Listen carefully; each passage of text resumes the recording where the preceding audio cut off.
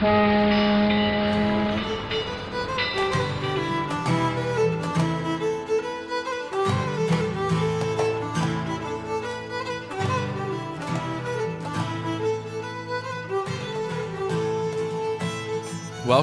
to another episode of Titanic Minute, your daily podcast where we discuss the movie Titanic minute by minute.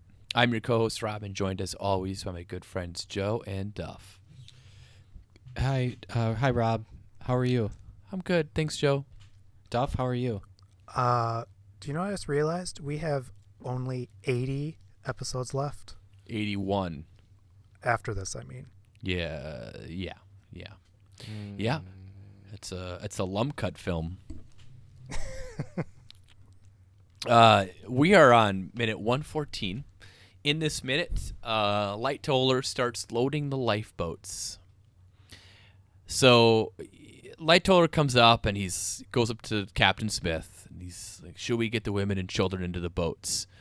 Captain Smith, just still minutes after being bit by a zombie.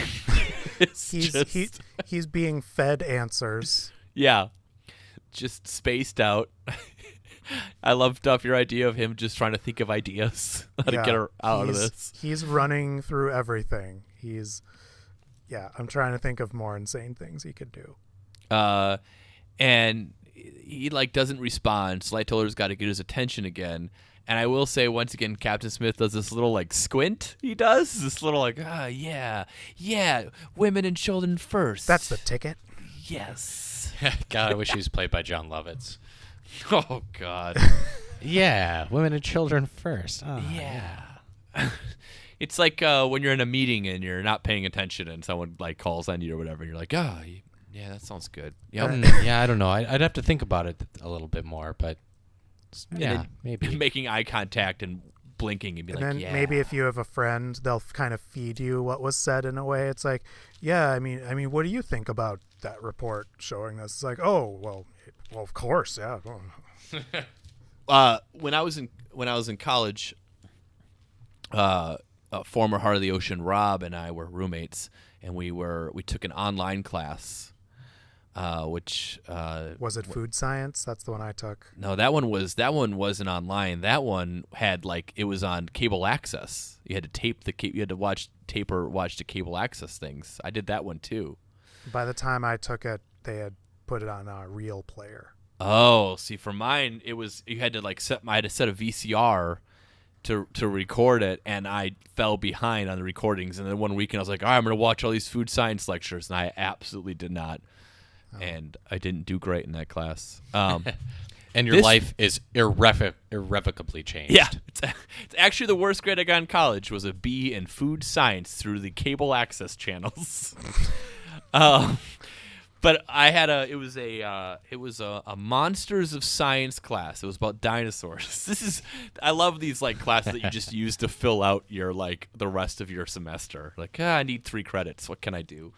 And it's a class that's taught by when a tenured professor just needs to technically teach a class so that they can justify getting grants from the school.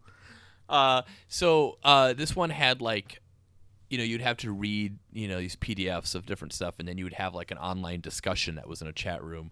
And Rob and I would take turns each week on who had to actually attend the online lecture. And so we would just, one person would play video games in one room, and the other person would be on the 2 computers with us both logged in. And then so if Rob, because they didn't know we were roommates, if Rob wrote something in the discussion on that computer, whoever was watching it would go to the other computer and write yes, I agree with Rob. Wow. That's dedication. Yeah. That's a good commitment to a con. That's teamwork is what that is. That is teamwork. We both did pretty well in that class. So and our lives are okay with that Monsters of Science A. All right. What's your favorite monster of science?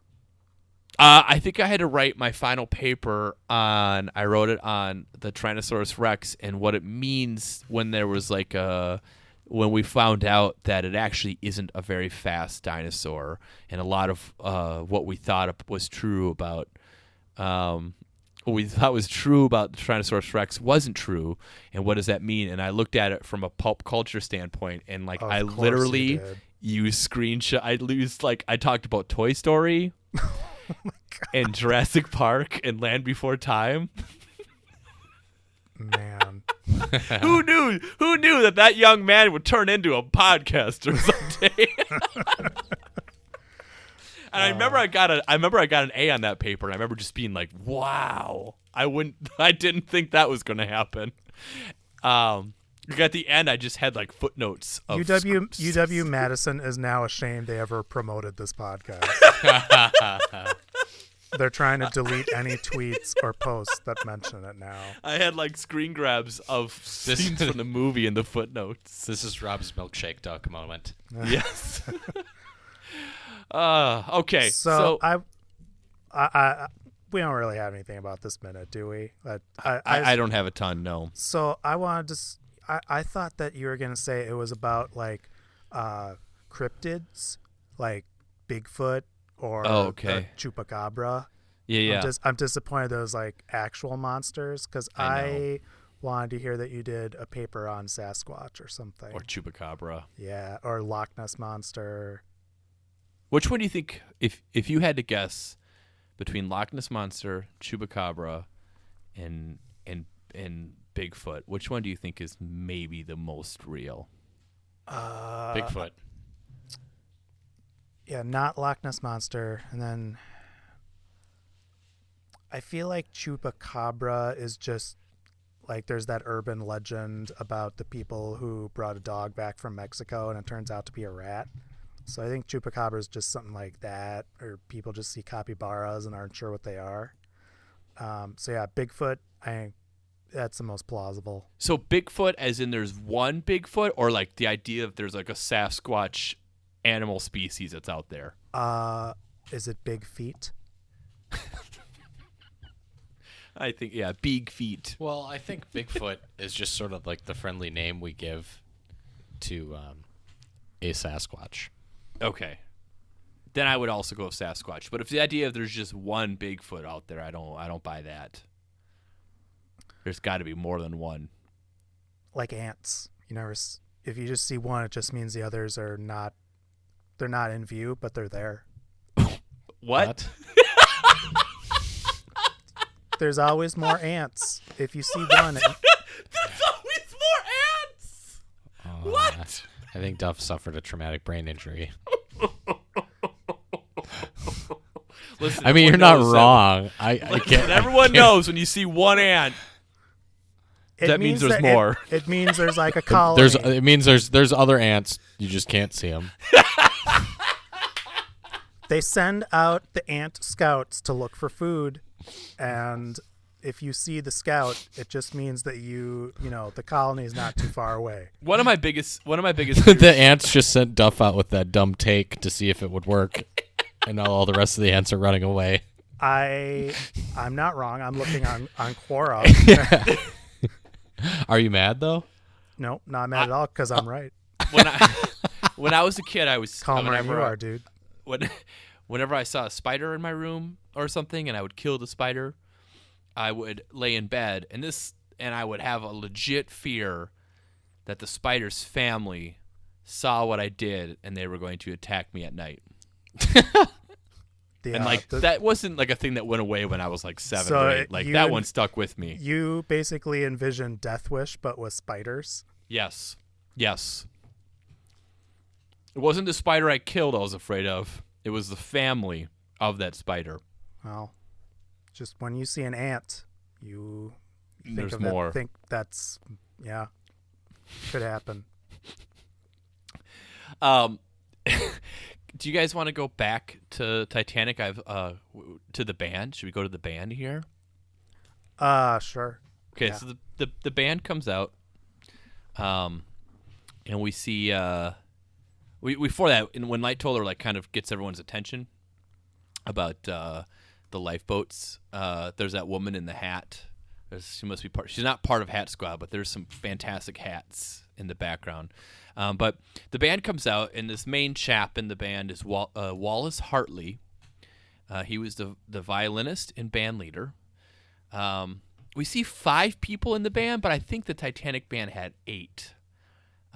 Did Cameron talk about that at all? He said that it was actually a quartet. Oh, well, I don't know what the hell is going on there. And that for the movie, they needed. It's actually they got an actual quartet. I don't remember the name, and then the guy with the lines, who has most of the lines, he's an actor. Okay. So the 5th member, who kind of gets the most screen time, he's an actor that was hired for the part. But otherwise, it's a quartet, which is historically accurate. Huh. Okay. So we have Wallace Hartley, who I think is the guy who does the most lines. In 1912, April of 1912, Hartley was assigned to be the bandmaster for the White Star Line ship RMS Titanic. He was at first hesitant to again leave his fiancée, Maria Robinson, to whom he had recently proposed. But Hartley decided that working on the maiden voyage of the Titanic would give him possible contacts for future work. They earlier in his career, he had been on boats before playing music, and they got like bought out from another like company, and that moved him from the people on the ship for him being considered a passenger to him being considered a crewman, which he actually got better lodging then. But the song they play here is "Wedding Dance," which the Electric Slide. The chicken dance, which was part of the White Star Line songbook. And there was like a legit book called the White Star Line Songbook, and this was number 130 on it. So this book had to be pretty big. There's probably like 200 plus songs in this book. or the songs are really short. Well, both could be true. They're all guided by voices songs. Or they're all just really lazy copies of one song. They just change a couple notes and some lyrics. Yeah, I mean, I'm sure they're not too complex, but so yeah, this is the wedding song. I like this song too. I couldn't find much info, at least without too much effort, on the song itself. But I looked up the person who wrote it. It was Paul Link, or Lindke, is German. Yeah. Karl Emil Paul Link. He was a German composer and theater conductor. And whenever you go to Wikipedia and you see a chapter titled "During the Nazi Regime," you know it's going to be interesting. Yeah.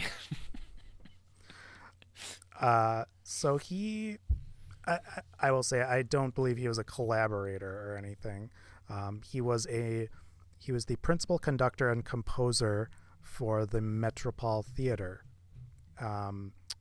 During the Nazi rise in 1933, he maintained his position, and he was checked out by the Nazis, and they thought he was okay. He was awarded the Silver Medal of Honor in 1937 and was made an honorary citizen of Berlin. So as the war progressed and things got worse, this is after the war, he wanted to return to Berlin. He wasn't there during the war, and he had to get permission from the Allies because they were controlling the part of Berlin he would have wanted to return to. But he first moved to Bavaria with his housekeeper, but his health started to ail after that due to the climate in Bavaria, and then he moved to, I will butcher this, Hanakli, and he died there shortly before his 80th birthday. Oh, how'd he die? 80 years old, or shortly before 80? It's just bad health. I mean, 80 is a pretty good run, especially back then. Yeah. Huh. Do you have anything else on the band before we end today's before we go to the end of the minute, which is in steerage?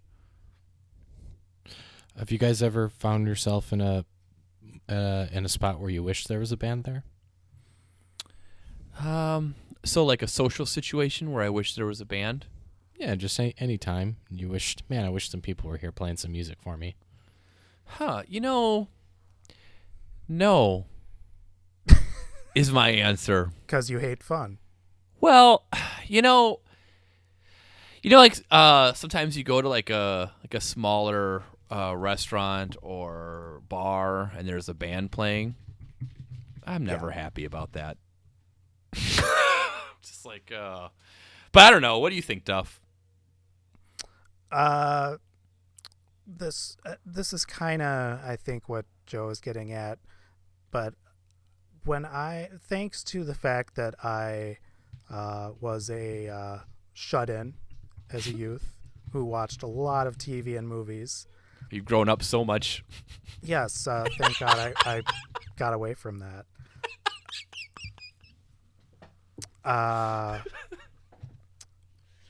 But I was always under the impression that high school dances had live bands.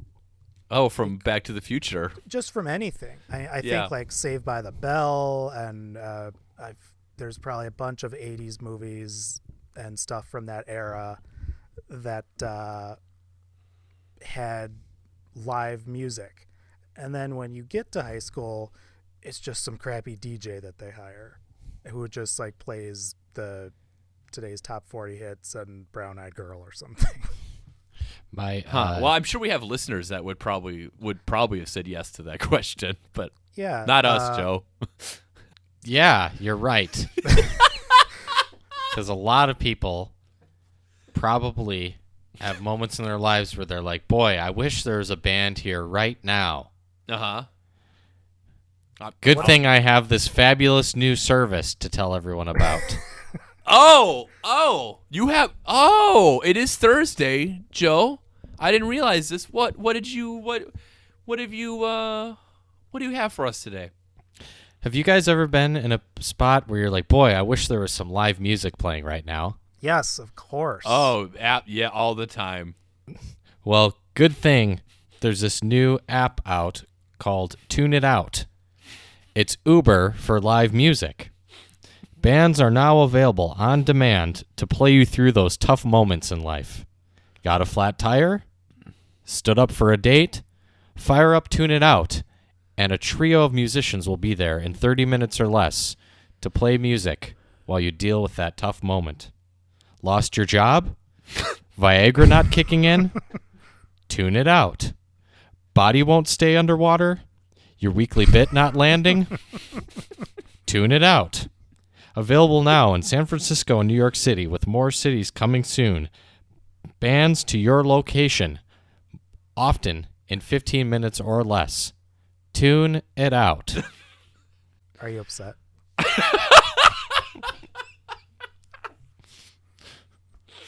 Joe Garnett. So back on this. Yeah, so my 9th grade English teacher made fun of me when she was telling us about the homecoming dance. And I was like, oh, is there going to be a band there? And she's like, no. And I felt really stupid about it for years. But I'm glad I wasn't the only one. You know what you could do now, though? That's because there's so much. Tune it out. It's because there's so much media. Because like all entertainment for kids in the 80s and 90s was made by stupid baby boomers who had bands at their high school dance. So they just put it in those shows, even though that probably didn't actually happen that much anymore. Oh, Carrie, they have a band. It's a pretty good band. Yeah. All those sock hops. That show kind of got ruined, though. Yeah. I mean, wasn't Although in a different context, that would have been a really cool moment in a live show. Yeah. and that wasn't their fault. That's true. The crowd control was not what it could have been. So this minute ends in steerage, as a steward is handing out life belts to everyone. In my notes, I wrote lifeboats, which makes no sense. Just handing them kayaks. So it's weird to me that they call it a life belt. Yeah, I tried to figure out what that was all about, but you guys are the ones that know all the fancy words from the England. Why do they call them life belts? I know, but I think that's a fun thing for Caroline to write about, so we'll let her do it. Okay. All right, Sonny. I'm trying to steer. That's a little tease. Sign up for Sinking Feeling. Yeah, Gosh sign up. Darn it! Yeah. Come on.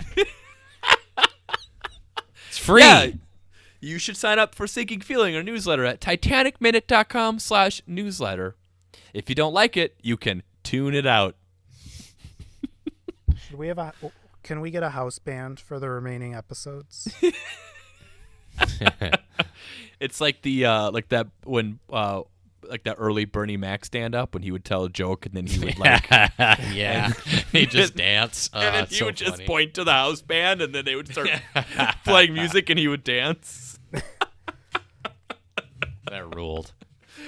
All right, so this minute ends in steerage, and this is a really sad moment. This mother is holding her child in this hallway, and we have another scene like this tomorrow as well we can talk about, but this makes me really sad. But we'll get into it more tomorrow. Are you gonna be sad for happy hour?